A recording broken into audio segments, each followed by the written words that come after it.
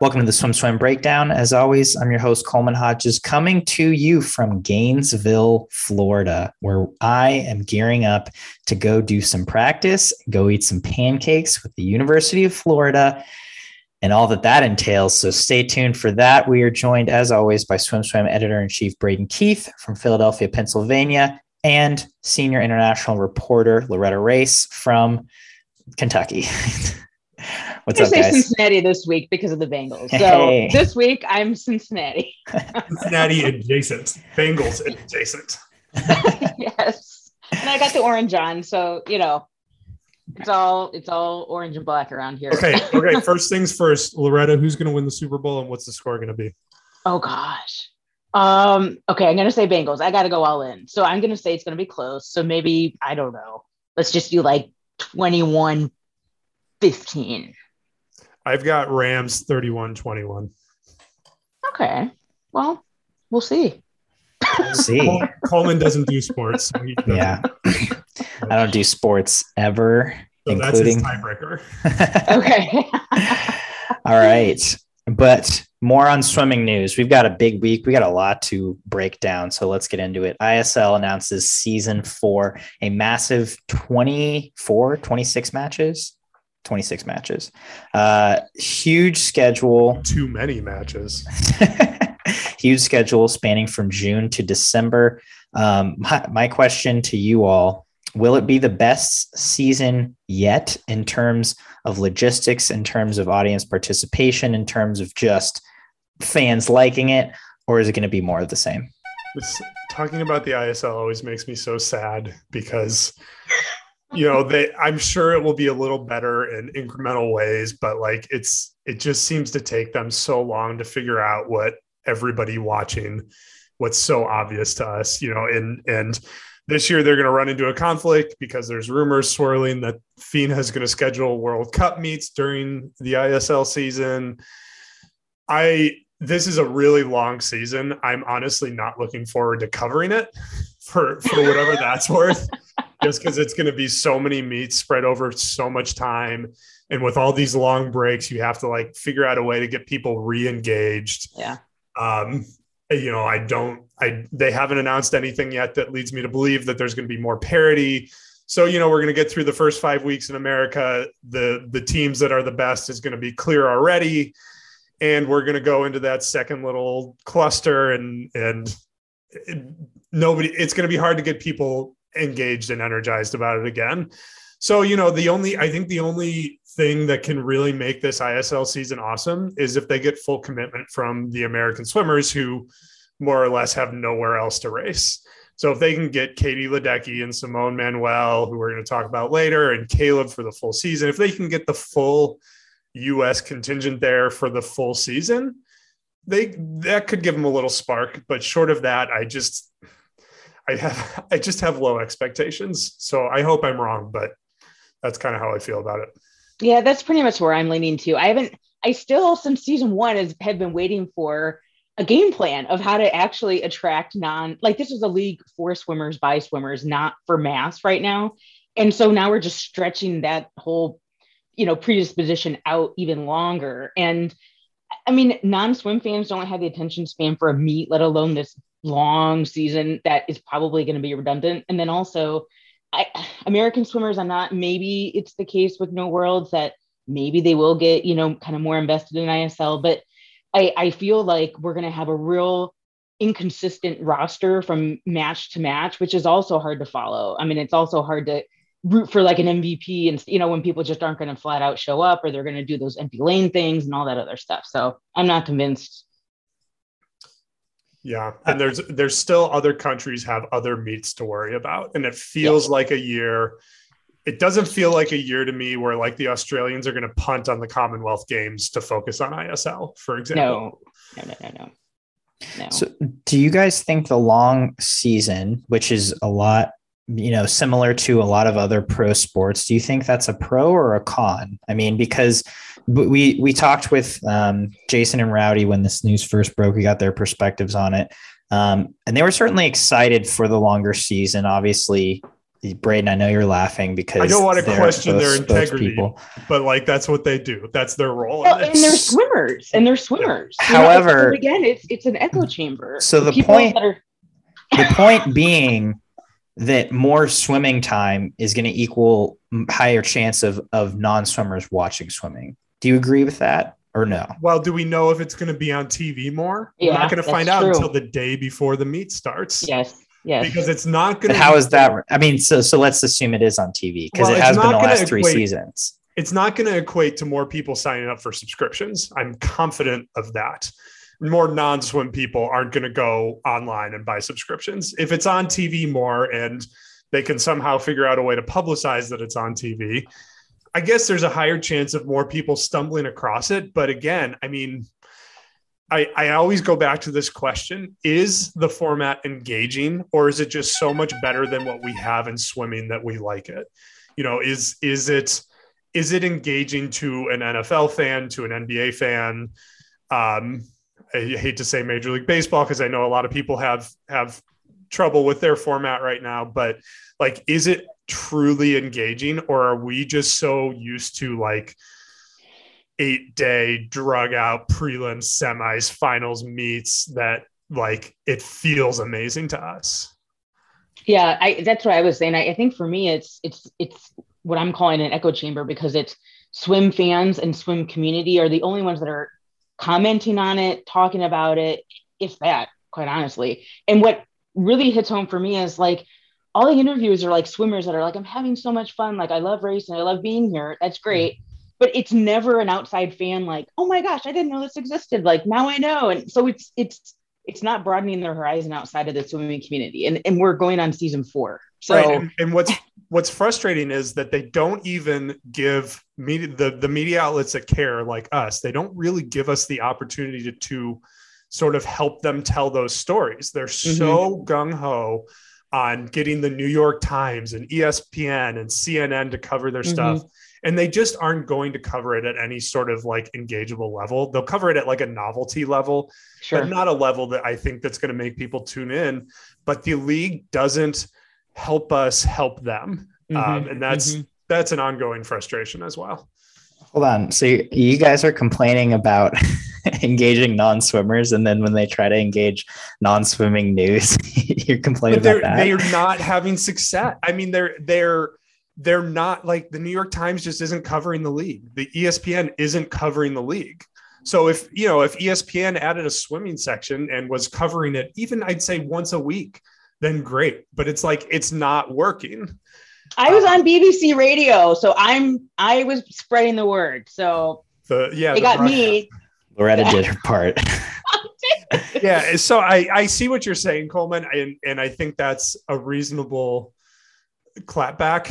But like when they're whatever they're saying, ESPN knows what engages its audience. And if the ISL, if they aren't covering the ISL, that means they know that the ISL isn't engaging its audience. So whatever they're doing for ESPN and CNN and New York Times and whoever else obviously isn't really working either. That's a good point. So as of now, we're skeptical of ISL season 4. Expectations are low. We'll see how they release things in the future, how they roll out this season 4 with a massive schedule. And I guess tune in to find out more. Moving on from ISL, we saw that Simone is at least training in the weight room, Simone Manuel, training in the weight room at Tennessee. We don't know much more than that, but it does raise a bigger question of postgrads leaving their alma mater to train at another university or postgrad training group. And that garnering significant long-term success. We haven't really seen that too many times with postgrads leaving their university and having elongated success. Braden, you want to take the wheel on this one? So I was talking to a college coach yesterday. I won't say which one, but he's a coach at a program that would have interest in a pro group, let's say. And he has basically said that after trying it, they're going more or less alumni only because they don't find that it works. They find there's too many culture challenges. The post-grad athletes, like, it really has to be the right athlete, I think, to make it work.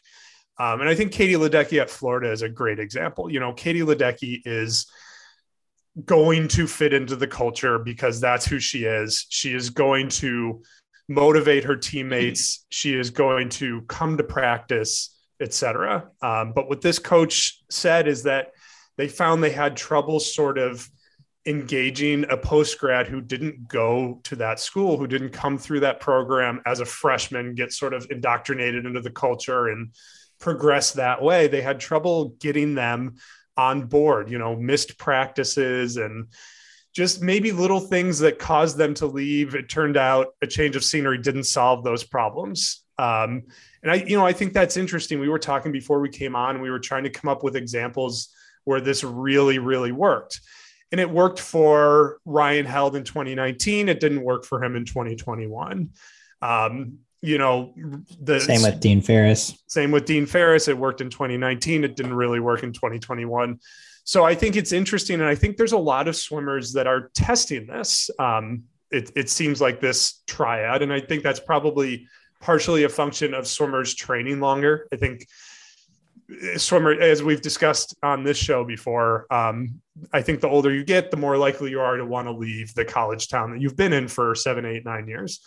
And I think that's reasonable. And, it's interesting because it's a swimmer, like I said, like Katie, I have a high degree of confidence that it's going to work. Simone, if it's going to work or not, like, it's going to be up to her. She's good enough. She knows how she needs to train. I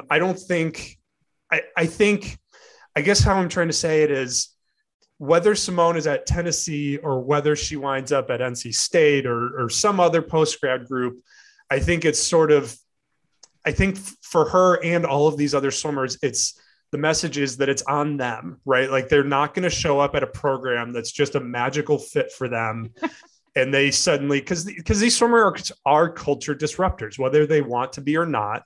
When they join a program, the culture changes based on their presence, for better or for worse. And so I think for these high level swimmers, it's on them to figure out how to make it work. And a change of scenery can definitely be a good thing, but it's got to be a change of scenery where they're willing to sort of invest and engage in the new culture that they're joining. They've got to manage their own stuff. They can't just sort of expect it to be their college experience 2.0.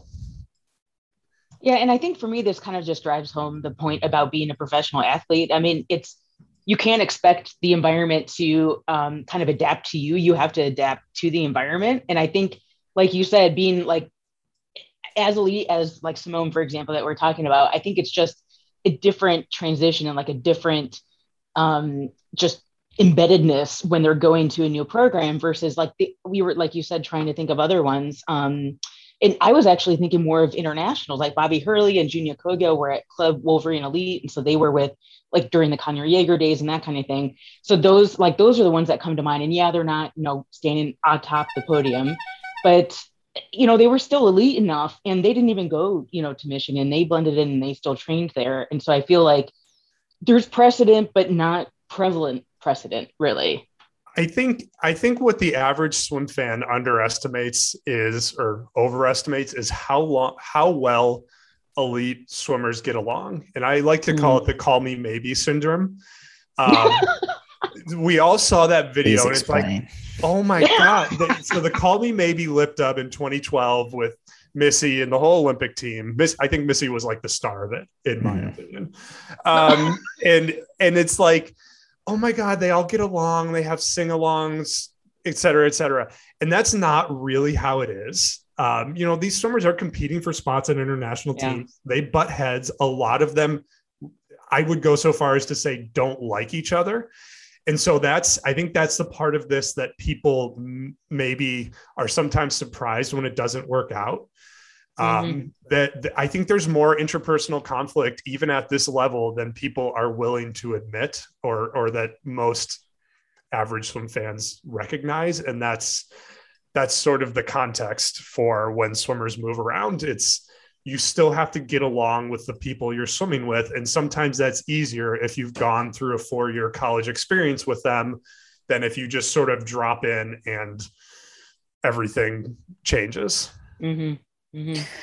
I feel like another maybe piece of this puzzle would be that if you're swimming on a college team for a college team, there's a lot of exterior motivation, right? I mean, you get excited at dual meets because the team's excited. You're racing your rival schools. And so there's a lot of just motivation that's kind of there for the taking. And then once you become a professional, even if you stay your alma mater, it becomes a lot more centered around you. You have to create your own motivation.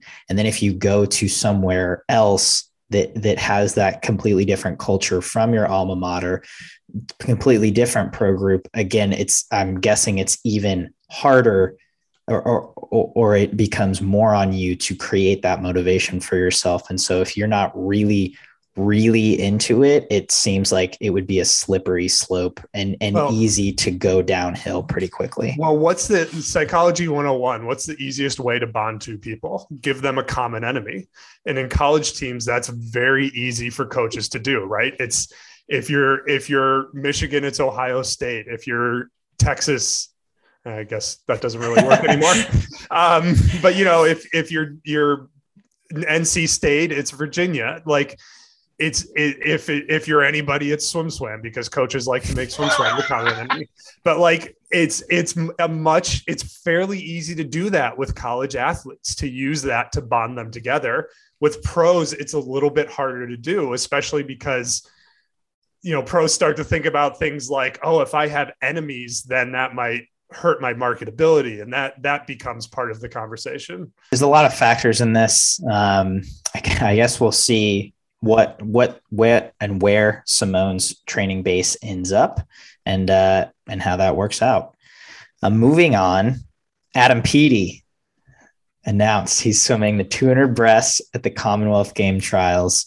I was very excited about this news.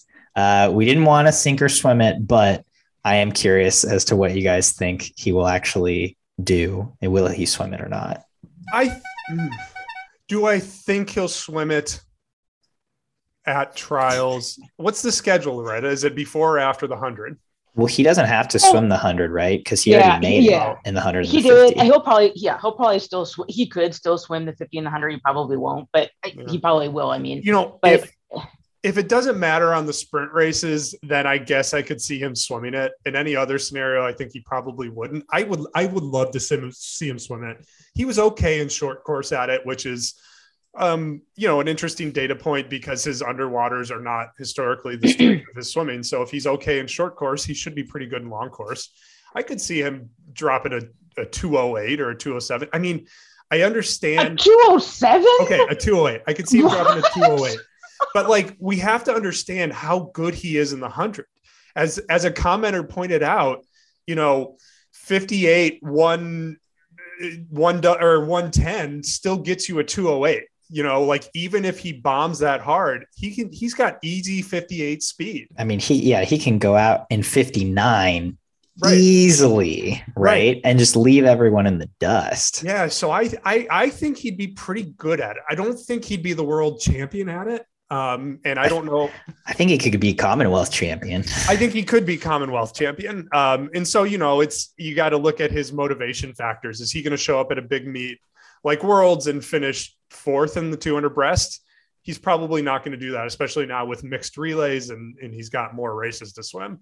But I think he'd be pretty good at the 200, and I really hope he does. I think it would be, in a year that's going to be sort of limping along without a world championships, I think it would be a really fun story to follow.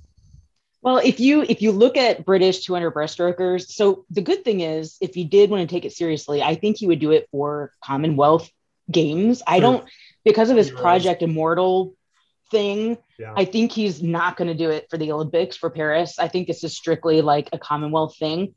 And okay, head shaking. Are you not on board with that? I'm agreeing with everything you're saying so far.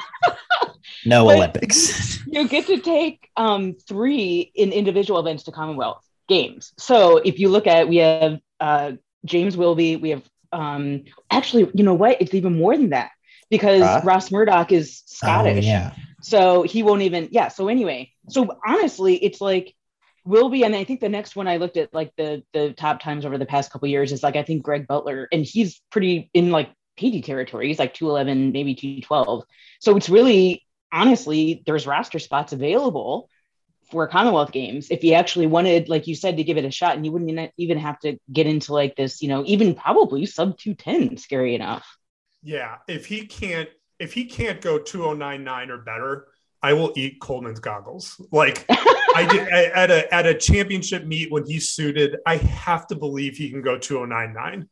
Yeah. I know you guys want to see him go out in like 59 or whatever, but that's when he even said, came home in a coffin. Cause it was like, I think it was a minute. I love that line. It was like a minute. I know. A great but line. I think it was like a minute. And then I think it was like a minute 11. Yeah. You know what I mean? So oh God. How do we think, and by the way, teaser for SwimSwam magazine, we ran the math on what we think the Project Immortal number would have to be, but you're going to have to get the next issue to read it. But how do we think, I mean, I know he's not going to train for the 200, but he's going to do something, right? He's going to learn how to swim a stroke with a slightly lower turnover. He's going to do something for it. Do we think that benefits his 100 in Project Immortal or hurts it? I think this is part of Project Immortal, right? It's kind of the off year.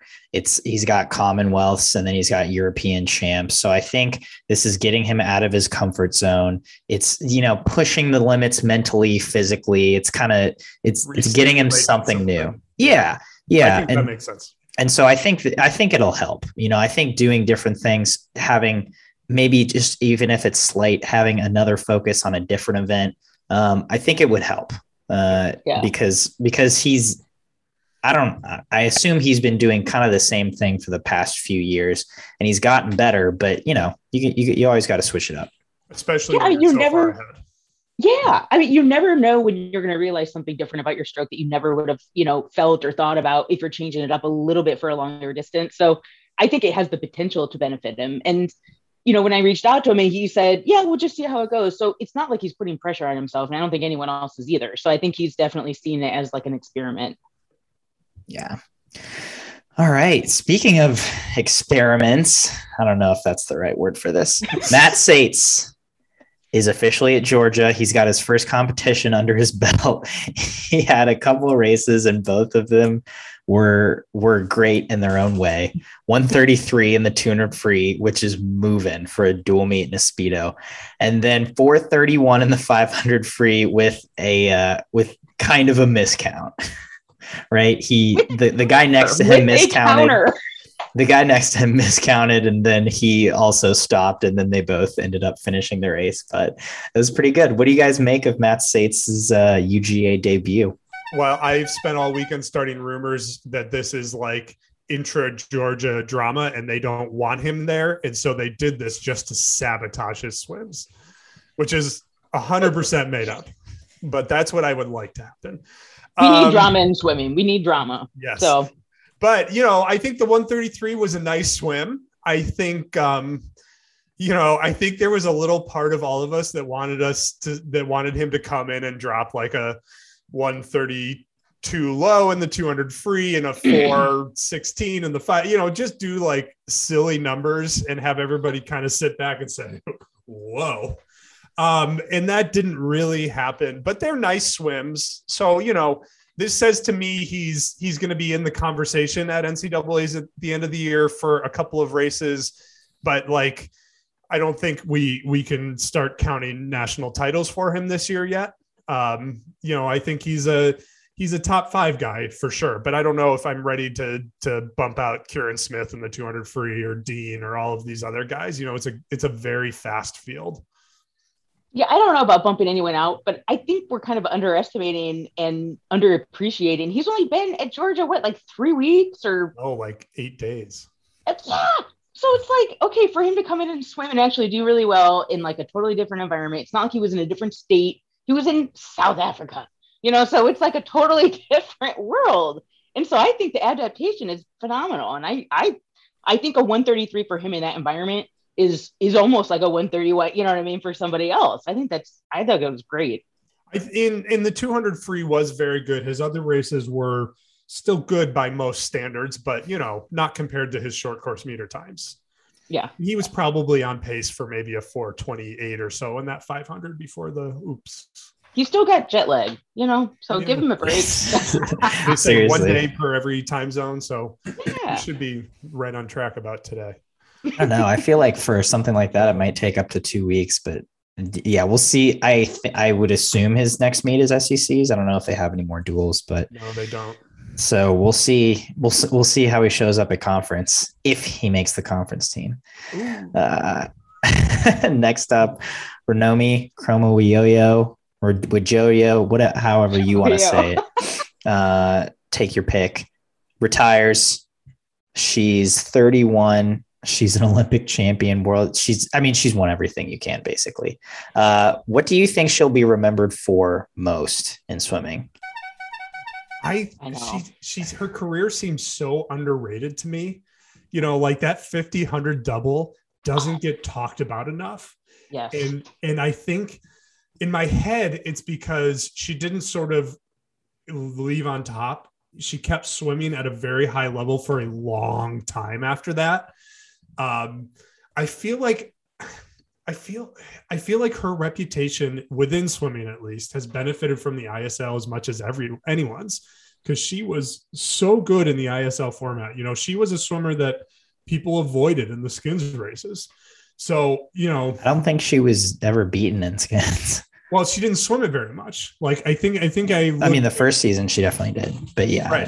Right. In the first season, nobody was picking skins races, but like season 2, I think maybe she swam it once, but it's because everybody picked away from her when they had the choice because they knew she was so good at it. So, to me, what I remember about her is the way she was able to sort of maintain a super high level so long, so often. I was shocked that she had the most short course worlds medals ever. I would have thought Katinka or some of these other sort of short course superstar swimmers, but that was surprising to me. So I don't know I think my answer is she's not going to be remembered enough, and she should be. Yeah, I kind of equated her career to Emma McKeon before she totally busted out at Tokyo last summer, because Emma, I feel like her career has been totally underrated as well. And she's been prolific. She's been, on so many levels of podiums in the sprint events and more. But I feel like Renomi's kind of in that same boat where it's like, she's always on like a medal winning relay, if nothing else, or getting, world records and medals herself in like 50. Her 50 fly was getting so good too. She was improving so much in that particular event. So it is surprising to me that I honestly think Worlds getting delayed kind of pushed over I'm just guessing. I'm speculating that was my guess too. Yeah, that it kind of pushed it over the edge and just was like, and then Ferry retired as well, her fiance. So I think the time was right. And she probably just felt the time was right, but we're all so much worse for it. You know what I love about her retirement? We have lots of athletes who retire and make statements about wanting to help other athletes with their mental health, sort of as a general statement. What I liked about specifically what she said was, I want to help athletes develop a part of themselves outside of the pool, because I think that's important for athletes and everybody on earth to have hobbies and interests outside of their work. And so I thought that was a really good message. And if she succeeds, and I don't know if she's trying to make it into a business or a nonprofit or what that looks like, we're hoping to get her on the podcast to maybe talk about that a little bit. But I think that the specificity of her message and how she hopes to help athletes, I think that says a lot about who she is. Everybody loves Renomi. Like nobody has anything bad to say about her. And so I more so than almost any other athlete who said they want to do that when they retire, I look forward to seeing what she can achieve in that area. Definitely. And Renomi actually talked at length about that on the podcast when I sat down with her a couple months ago. You could tell she had already put thought into this. I don't think she was like thinking, oh, I'm probably going to retire like in the next couple months at that point, but she was already considering like what life is going to look like after swimming. And she talked about wanting to help other swimmers with that process as well. Which is just super cool. And like Braden said, Renomi's great. All right. Another retired athlete, Michael Phelps, played pickleball, apparently. Braden, tell us about it. God, I feel like I always have to be the one to rag on athletes. I am hoping that Michael is taking this all slightly tongue-in-cheek because it's pickleball. He was not good. The pickleball community is livid about this. They were okay with Larry's performance, but the general consensus was there are so many celebrities now playing pickleball. Why didn't they find one who had ever picked up a paddle before? And look, Michael, great swimmer, and all jokes about swimmers on land aside, I give pickleball lessons, and I have given first pickleball lessons with 60-plus-year-old individuals with no athletic background. And the first time they picked up a paddle, they were better than that. So I don't know what I mean. It's pretty obvious to me he didn't have a lesson first, which he maybe should have. But like, I don't know what went wrong there. I don't know what his approach was. I don't know if he didn't expect there to actually be an audience for this. I mean, they packed center court at this tournament. It was the pro pickleball matches were fairly empty, and this match was packed, and it was fun. You know, they did a lot of sort of fun, fast-paced things. They brought out the world's best 12-year-old player, which was kind of fun to watch. And Phelps was really good with the pros and the fans and the kids and everybody else. So was it meant to be serious? I mean, was it, you know what I mean? Was there something at stake? No, reading between the lines, I think Larry wanted to show off his pickleball. I think Larry Fitzgerald plays pickleball and wanted to show off his skills. And I think it became very clear. I don't think it was like a serious thing, but I think it became clear to everybody very quickly that Phelps didn't have a skill level to make it entertaining based on the play in any way. It's just almost every point ended with a shot to Phelps. So like, I don't know. I think it was fun. I think the people there had fun, and kudos to Michael. You could see nothing I'm saying is a mystery to him. You could see by the end that he understood where he fit in this world, and he was still good to take pictures and sign stuff and whatever. So again, good for Michael. I think he's settling into his role as post-sport Michael Phelps pretty well. I think he's doing better with the public than maybe he did while he was an active athlete. And it is what it is. Michael, if you ever want a pickleball lesson, let me know. All right. And with that, I think it's time to play our favorite game on the SwimSwam breakdown, Sink or Swim. First up today on Sink or Swim, Ohio State women and men both beat Michigan over the weekend in Columbus.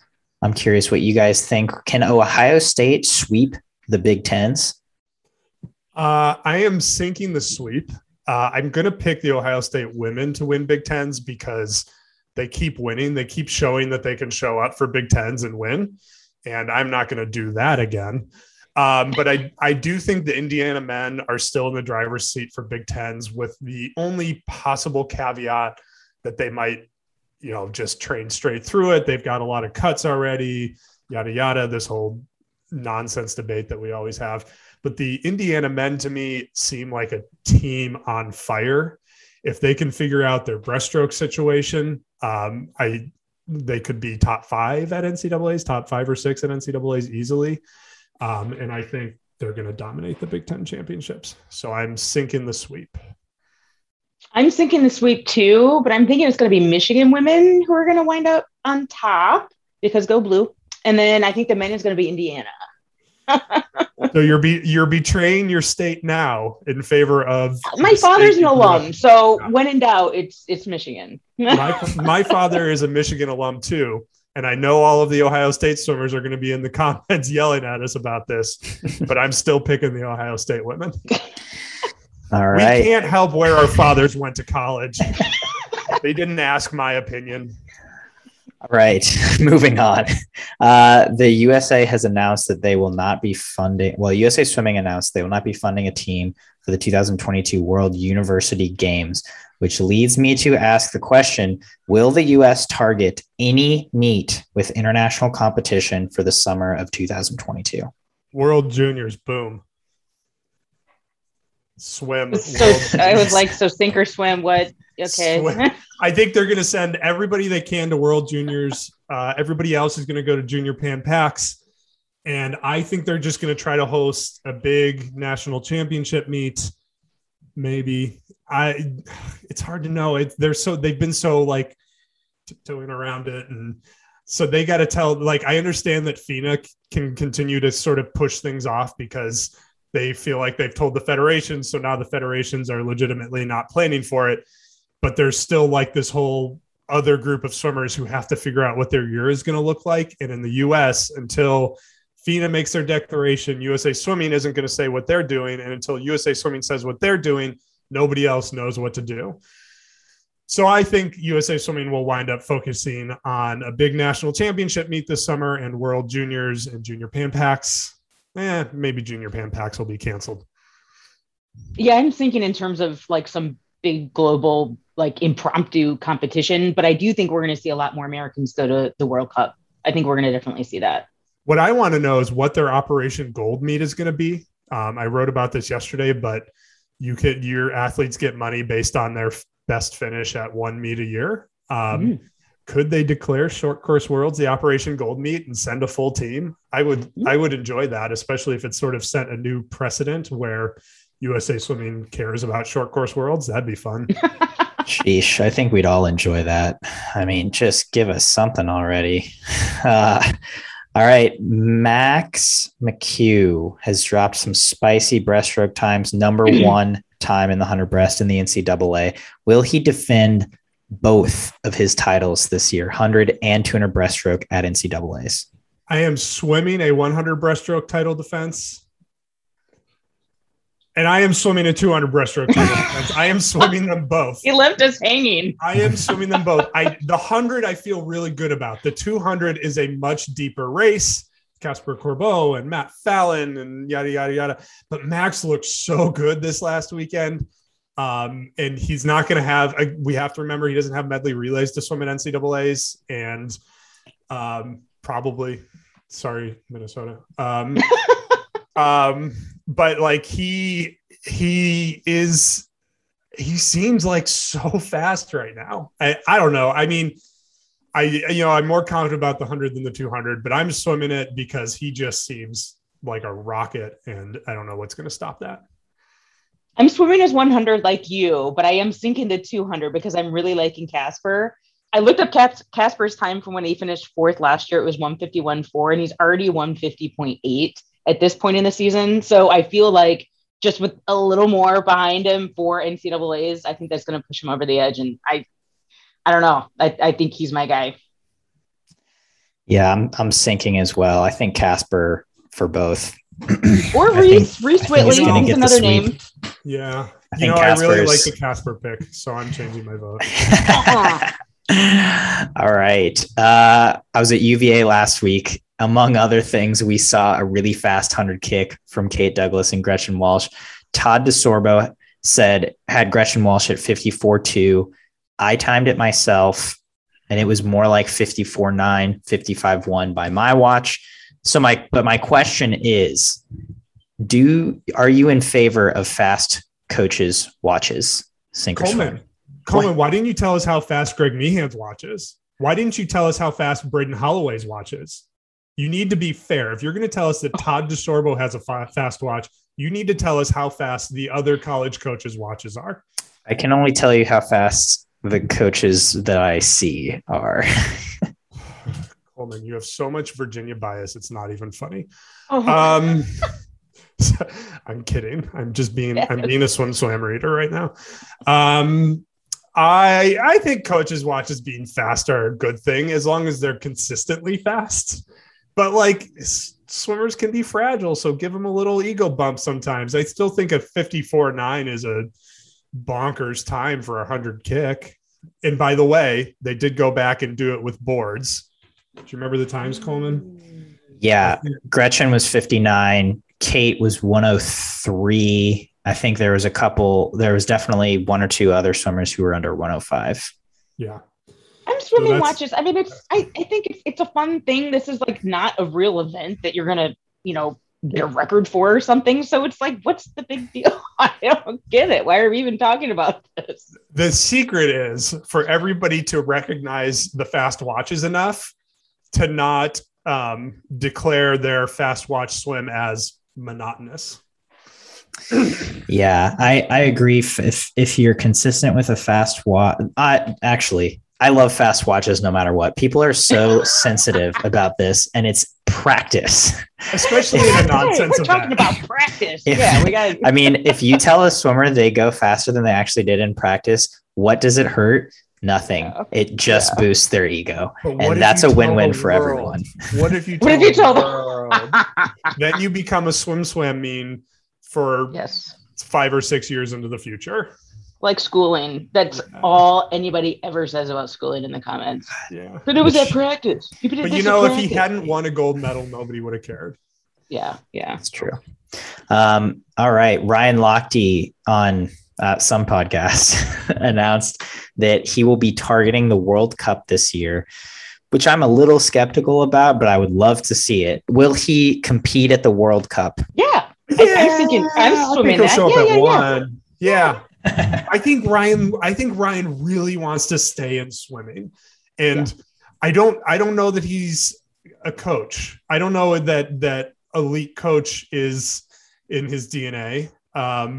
So he's got to find other ways to stay in swimming, and for now, racing is a way to do that. And in the future, he'll, I assume, find other ways to do that. But Ryan loves swimming. A lot of swimmers, when they retire, are done with swimming, at least for a little while, but Ryan loves swimming. So I'm happy to see Ryan stay in swimming. He's a fun guy and good for him. Yep. I totally agree. I'm swimming that as well. I hope he does do like the whole stretch, but do we know how many meets? Yeah. I was going to say with kids, and he loves his kids, loves being around, I don't think he can stay away like for an entire World Cup season. So what if they bring the World Cups to the US? Where? Mel already debunked this one. This is never going to happen. Yeah, because you have to pay. Yeah. And US is never going to pay. Yeah. It sucks, but okay, fine. Yeah. We had Short Course Worlds. We hosted that in Indy in, what was that, 2004? So we've hosted and we've never done it since. I tried to go to that. I tried to see Michael Phelps, and then he scratched. I was so mad. That's his one Short Course Worlds medal. Right? I know. He won one medal at that meet, and that's the only one he ever went to. I was so freaking upset. So that's still moving on. Moving on. Last but not least, we had Ryan Held on the podcast. It was a great podcast. He talked about a lot of things: Olympic trials not going his way, his rebound, training at ASU, but most importantly, he talked about the All Ryan relay. And so this isn't a sink or swim necessarily, but we wrote an article about this. There was a lot of really great comments about fun relays that you can make up. Do you have a favorite relay that you saw, or do you think there is a fastest name in swimming? So there were some really good ones on this that I was just absolutely dead at. The Inspector Colombo relay: Janet Hu, Kwa Zhang, Wen, Amanda Ware, Allie Howe. Representing reasons why my wife doesn't want to kiss me anymore: Katie Grimes, Amanda Beard, Mark Spitz, Richard Funk. Some of these were so good. Where's the one about food? I know there's a mixed weather team, which is Autumn Habig, Summer McIntosh, Sun Yang, and Erica Fairweather. Which the one I US just State Capitals, Austin Katz, Madison Cox, Trenton Julian, and Helena Gasson. Wow. Yeah, I mean, these That's are really creative. next level. Oh my I have gosh. got to say that our readers have never impressed me more than they did here. Team Royalty, I thought this was a good one. Lily King, Cesar Cielo, Kieran Khan, who I've never heard of, and Linda Kaiser. That was a pretty good one. Wow, yeah, that's a good one. I think the winner of this is SwimSwam readers. You are so often so troublesome. And in these few bright moments, you really come through and prove your value to the world. And for that, I thank you. Yeah, I think we can end on a good note for that one. So this is the SwimSwam breakdown. Tune in every week for your week's news in swimming.